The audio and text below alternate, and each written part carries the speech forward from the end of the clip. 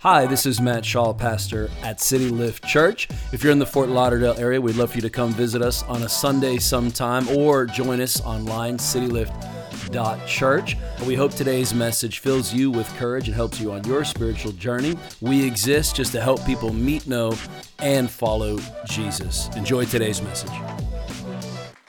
All right, good morning again, everybody. Why don't you turn to two or three people, let them know how cute they look today. Come on, say. So those eyebrows are on fleek. Come on, like you've been moisturizing.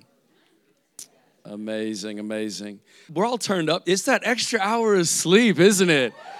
You didn't know how bad you needed one more hour of sleep until you get it.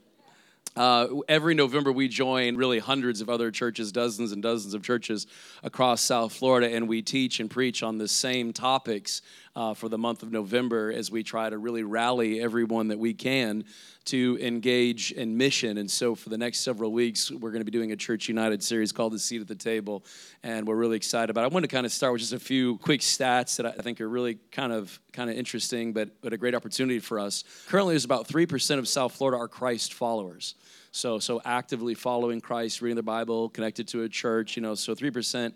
But this is interesting, 70%, they did this massive survey here in South Florida, 70% are open to talking about Jesus, faith, and the Bible with someone. So 70% of the people are actively open, they're interested in learning more.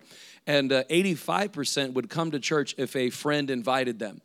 And so what we've figured out as leaders is here's the thing, I can market on Google all day long, but you remain the greatest evangelistic tool our church will ever have. Because there is something about friendship, family, relationship that you have equity with somebody that an Instagram ad never will have, right? And so when somebody knows that you care about them and then you invite them, man, there is some weight to that, right? So we have, as a body of Christ, we have as a church this incredible opportunity for the month of November and then into the Christmas season to reach people, and that's what we want to go after. I want to say this, our church is not an island here in South Florida. We're an archipelago. We are one of many, many different local bodies, but together we make up the Church of South Florida. And so if you ask me how many churches are in South Florida, I would say one. There is one body purchased by the blood of Jesus Christ. And while the local church can fit into the kingdom of God, guess what? The entire picture of the kingdom of God cannot fit into our local church. But we can fit into the kingdom of God, right? It's our work together. We are not in competition with anybody else. We're in completion. There's different flavors of ice cream for a reason. I love cookies and cream. I can pound a half a gallon of cookies and cream ice cream. Y'all, I could have a six-pack if God never invented cookies and cream ice cream, but it is my kryptonite. My wife will tell you, every Friday night we have pizza, popcorn, movie night in our household, and we get ice cream, and I love it. I let myself go for one cheat meal, and it's awesome. And I discovered, you ever had Tillamook ice cream? Okay, this is not a paid sponsorship, but Tillamook is good stuff. It's out of Portland, and it's ridiculous. But some people like, mint chocolate chip. Some people like butter pecan. There's different churches are created for different reasons to attract different kinds of people, but how many of you know it's the same Lord? The blood of Jesus is what everybody needs, regardless of what kind of church or style they go to, right? And so we, as the greater body of Christ, and as leaders this month, we want to share some things, and we want to encourage, hopefully, every believer we possibly can to go down this avenue, okay? If you have your Bibles or the Bible apps, we're going to Luke chapter 7. And so our text this weekend is going to be from Luke chapter 7. Everybody is going to be teaching on Luke chapter 7. We'll also have it up here on the screen, and we can go together. It's a little longer than what I normally do, so hang with me, okay? And the title of this portion of Scripture is called Jesus is Anointed by a Sinful Woman, right? So here we go. I love this passage. Verse 36, when one of the Pharisees invited Jesus to have dinner with him, he went to the Pharisee's house and reclined at the table. A woman in that town who lived a sinful life learned that Jesus was eating at the Pharisee's house. So she came there with an alabaster jar of perfume. As she stood behind him at his feet weeping, she began to wet his feet with her tears. Then she wiped them with her hair, kissed them, and poured perfume on them. When the Pharisees who invited him saw this, he said to himself, if this man were a prophet, he would know who is touching him and what kind of woman she is, that she is a sinner. Jesus answered him, Simon, I have something to tell you. Tell me, teacher, he said. 2 people owed money to a certain moneylender. One owed him 500 denarii, another 50. Neither of them had the money to pay him back, so he forgave the debts of both. Which one of them will love him more? Simon replied, I suppose the one who had the bigger debt forgiven. He said, you've judged correctly, Jesus said. Then he turned toward the woman and said to Simon, do you see this woman? I came into your house. You did not give me any water for my feet, but she wet my feet with her tears and wiped them with her hair. You did not give me a kiss, but this woman from the time I entered has not stopped kissing my feet. You did not put oil on my head, but she has poured perfume on my feet. Therefore, I tell you, her many sins have been forgiven, as her great love has shown. But whoever has been forgiven little loves little. And then Jesus said to her, your sins are forgiven. Anthropologist Mary Douglas said, meals send messages. Meals send messages. Meals are for family, close friends, honored guests. The meal expresses close friendship. Just kind of imagine with me on some of your more memorable meals this last year. Maybe you could think back to a year ago, last year's Thanksgiving or a Christmas dinner, a New Year's or Valentine's, or maybe a family meal that you've had recently when all the family came together and the cousins and the crazies. It just was, it's vibrant. And so, but meals send messages, don't they? They often preach friendship and, hey, who's in, who's coming to the party, and, or family, and there's a celebration or there's a mood, there's conversation, right? My wife is Italian. I remember when we were dating, I remember going to some of her family meals, and I'm like, these are very different than my family meals.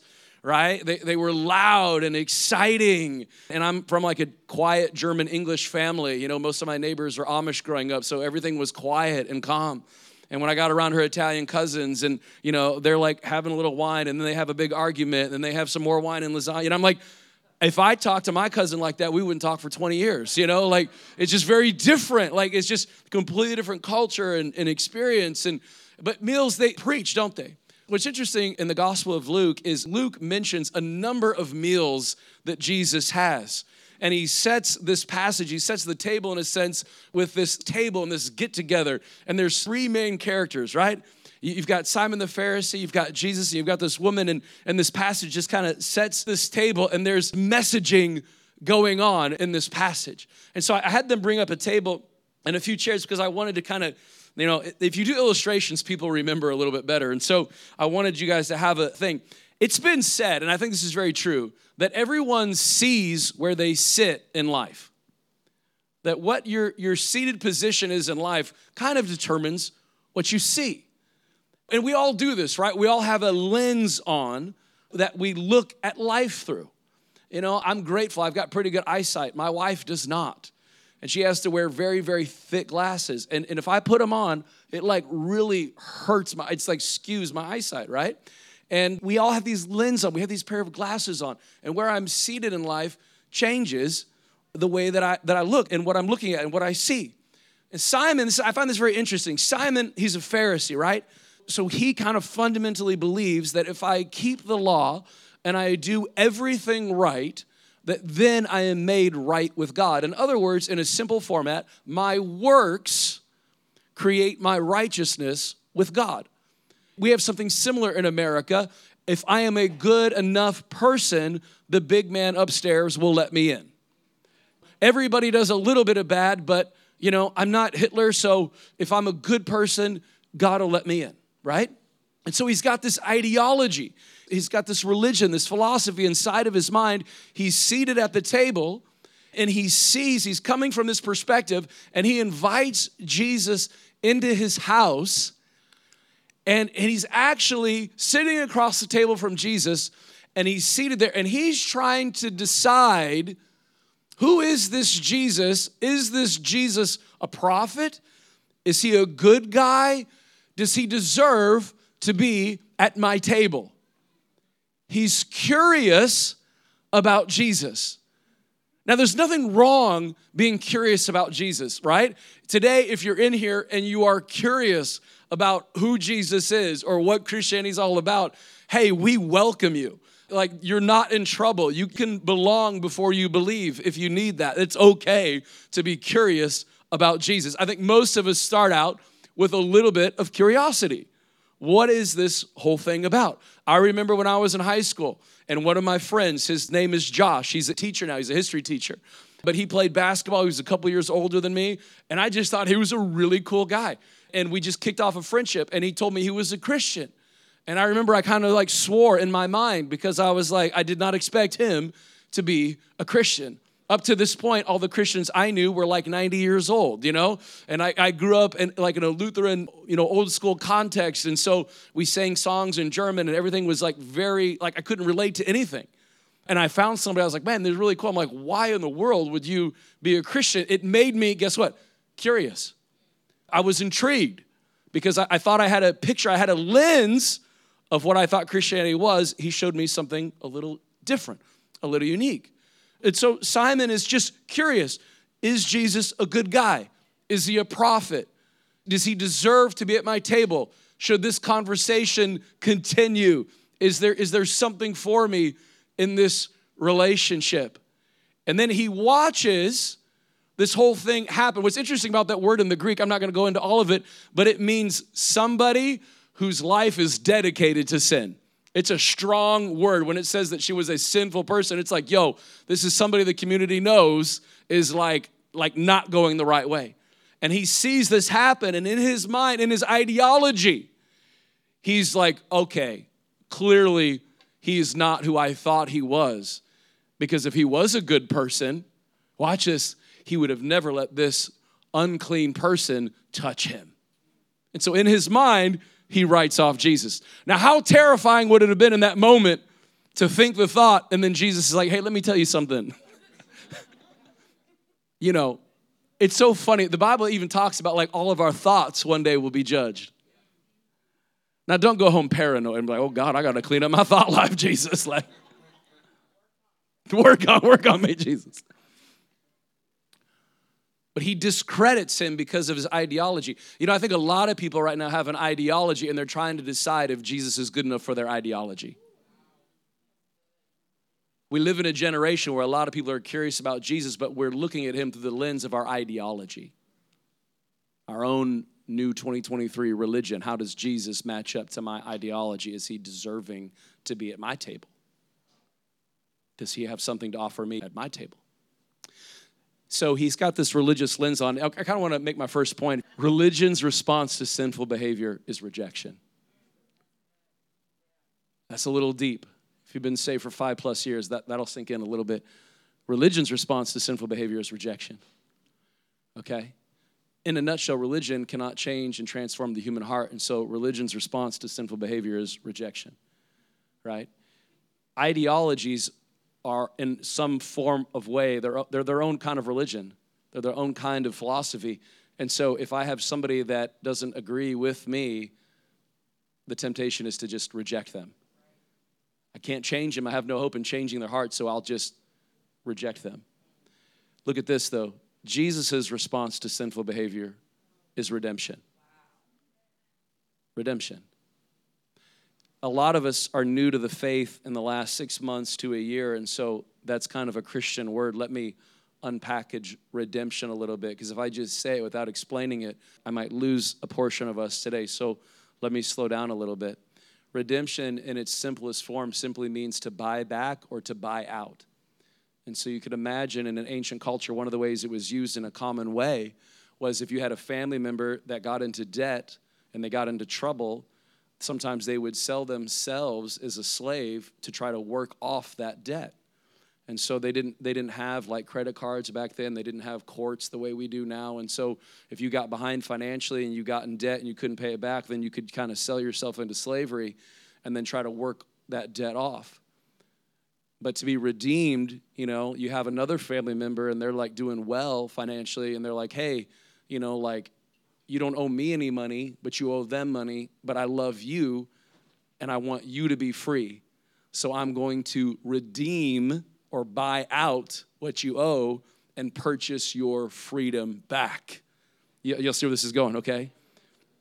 So what God did in Jesus is like, hey, my people who I love, who I want in my family, they're trapped in something, and so I'm going to go get them, and I'm going to go pay for them and bring them back into the family and give them freedom again. The benefits of our redemption really fast include eternal life, Revelation 5, forgiveness of sins, Ephesians 1, righteousness, being made right with God, Romans 5, freedom from the curse of the law, Galatians 3, adopted into God's family, what a beautiful thought, Galatians 4, deliverance from bondage, Titus 2, peace with God, Colossians 1, and the indwelling of the Holy Spirit, 1 Corinthians 6. To be redeemed then is to be forgiven, holy, justified, freed, adopted, and reconciled. What is Jesus' plan for our sin? It's redemption. It's the forgiving, the cleansing, the removing, and then the bringing back of the position that you lost, right? In other words, Jesus saved you a seat at his table. See, the woman was not invited to the table. Religion cannot invite sin to the table, but Jesus is saying, I've made space for you at my table. Do you remember back in high school or college, hopefully not just 2 weeks ago, but did you ever have a friend group that didn't make space for you? Have you ever not been invited to a party that you kind of wanted to go? You ever had a friendship in your life you thought you were tighter than what you actually were in reality? And you're like, how come I didn't get invited to that? I thought we were close. Like, nobody else? Okay, what liars, whatever. It's just you, Pastor. It's just you. Okay? So we all know what that feels like not to be invited to the table, right? Not to be maybe included. We thought we were there, but maybe we didn't get the inclusion we thought we were going to get, right? But also, have you ever been in a room or at a table that you knew in your head you shouldn't have been at? Like, you ever had the opportunity to sit with people that are like way, way above your pay grade? Like, I've been in some rooms and some tables where I'm like, I am the most insignificant person here. Like, and I know it. Like, nobody's got to ask. Nobody's got to pull out the IGs. Like, I know that I should not be in this room. And so I'm just going to listen, To me, one of the most moving portions of this passage is this woman knows she's not supposed to be at the table. But she's not aiming for the table. She's going for his feet. I know I'm not supposed to be at a good table, but I'm not after the table. Jesus, I'm trying to get to you. Simon invited him because he's curious, but this woman had been changed. It's okay to be curious about Jesus, but when you've been changed by Jesus, things shift. You see, for those of us who have been changed by Jesus, there is a reaction that goes on in our soul. And do you know what it is? It's worship. It's okay to be curious, but when you've been changed, something happens on the inside of me. And I realize I shouldn't be at the table. I shouldn't have a seat at this table. And so I'm going to give up on the table, but I just want you, Jesus. A lot of people are curious in 2023, but is there anybody that has been changed by Jesus? Could you just say, what's up, God, really fast? Thank you, Lord, because if you've been changed by Jesus, worship becomes my reaction. I know I've lost my good place, but I've been changed, and I want to worship you. I've been altered, God. I've been altered. I shouldn't be here, but thank you. We shouldn't have the favor on our lives that we have, but how many of you are grateful? We shouldn't be adopted into God's family and get his goodness and receive his blessings and abundance and his love, but we have. She has a revelation. Simon has questions, but she has a revelation. She knows who Jesus is. Simon's trying to decide if Jesus is good or not. She knows Jesus is God. And the moment you see him as God, the moment you see your sin for what it is and you see your Savior for who he is, worship. That's all you can do. The moment you're like, God, I see you for who you are and I see myself for who I am. I thought I was trying to make you fit in my ideology, but now I see you are God.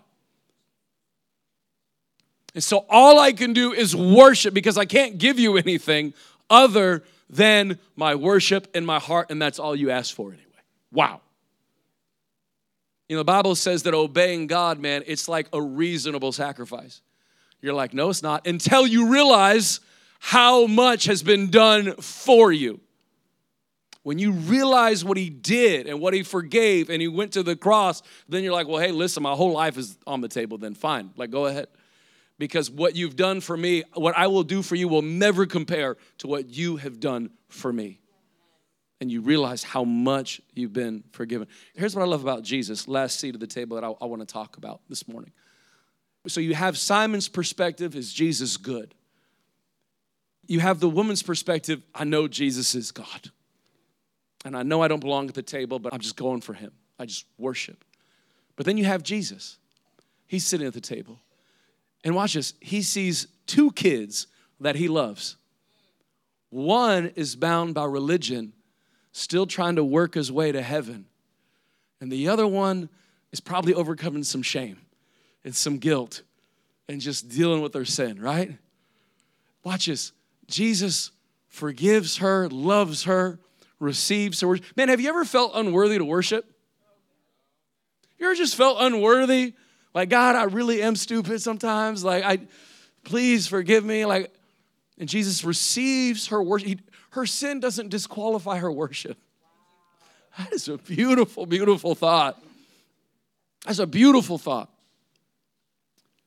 But he also fields Simon's questions. He doesn't say, Simon, like, I'm out of here. Jesus is not petty. If you're hurting, he's got a big chest. You can pound on it a little bit. You got some questions, take it to him. You got some concerns, take it to him. You got some frustrations, take it to him. I don't think you're going to bring anything to Jesus that hasn't already been brought in the last several thousand years. Jesus is really, really good at transforming the human life, so I don't see why he would turn you away too. Right? He saved both of them a seat at the table. See, Simon thought it was his table. Jesus is like, listen, this whole thing, top to bottom, the universe, the earth, everything, it's actually mine. But I saved you, Simon, a seat at my table. I'm willing to come to your house and field your questions and talk to you. So today, maybe you're curious. Maybe today you're just bound by some shame and guilt. I don't know. I don't know where you're at today. But I believe with all my heart, Jesus has saved a seat at the table for you. Really quick, with this, all eyes closed for a moment, all heads bowed. This morning, if you heard this and you're like, yo, something blew up inside of my heart, Pastor, I don't know how to explain that. And you want to come to Jesus or you want to come back to Jesus, you want a seat at this table, the forgiveness of sins, the newness of life, a fresh start. Would you just lift your hand this morning really quick? I'm not going to call you out. I'm not going to embarrass you. Thank you. Thank you. This is like 9 hands are going up this morning. I love this. Let's all say this prayer together so nobody feels alone. Say, Heavenly Father, I receive Jesus Christ as my Lord and Savior. Thank you for saving a seat for me. Would you forgive my sins? Make me new. God be my Father. In Jesus' name, amen. Would you guys give it up for like the 9 people that just raised their hand this morning? If you're a follower of Jesus, remember that we're all the woman at his feet. None of us deserve to be at his table, but he's made a seat at the table for us. And so remember your story. Remember where you came from. You know, when you and I remember where we came from, it gives us a whole lot of grace for where other people are at. Because what happens is you get saved for like 10 years, and then you start getting petty when other people have problems because you forgot where you came from. And when you and I remember where we came from, it's like, well, okay, God, I do have grace for them because I don't belong at this table either. And so the body of Christ is asking you this month, remember your story. Remember where you came from. Remember what God saved and rescued you from. Number 2, thank God for your story. Everybody's story is unique.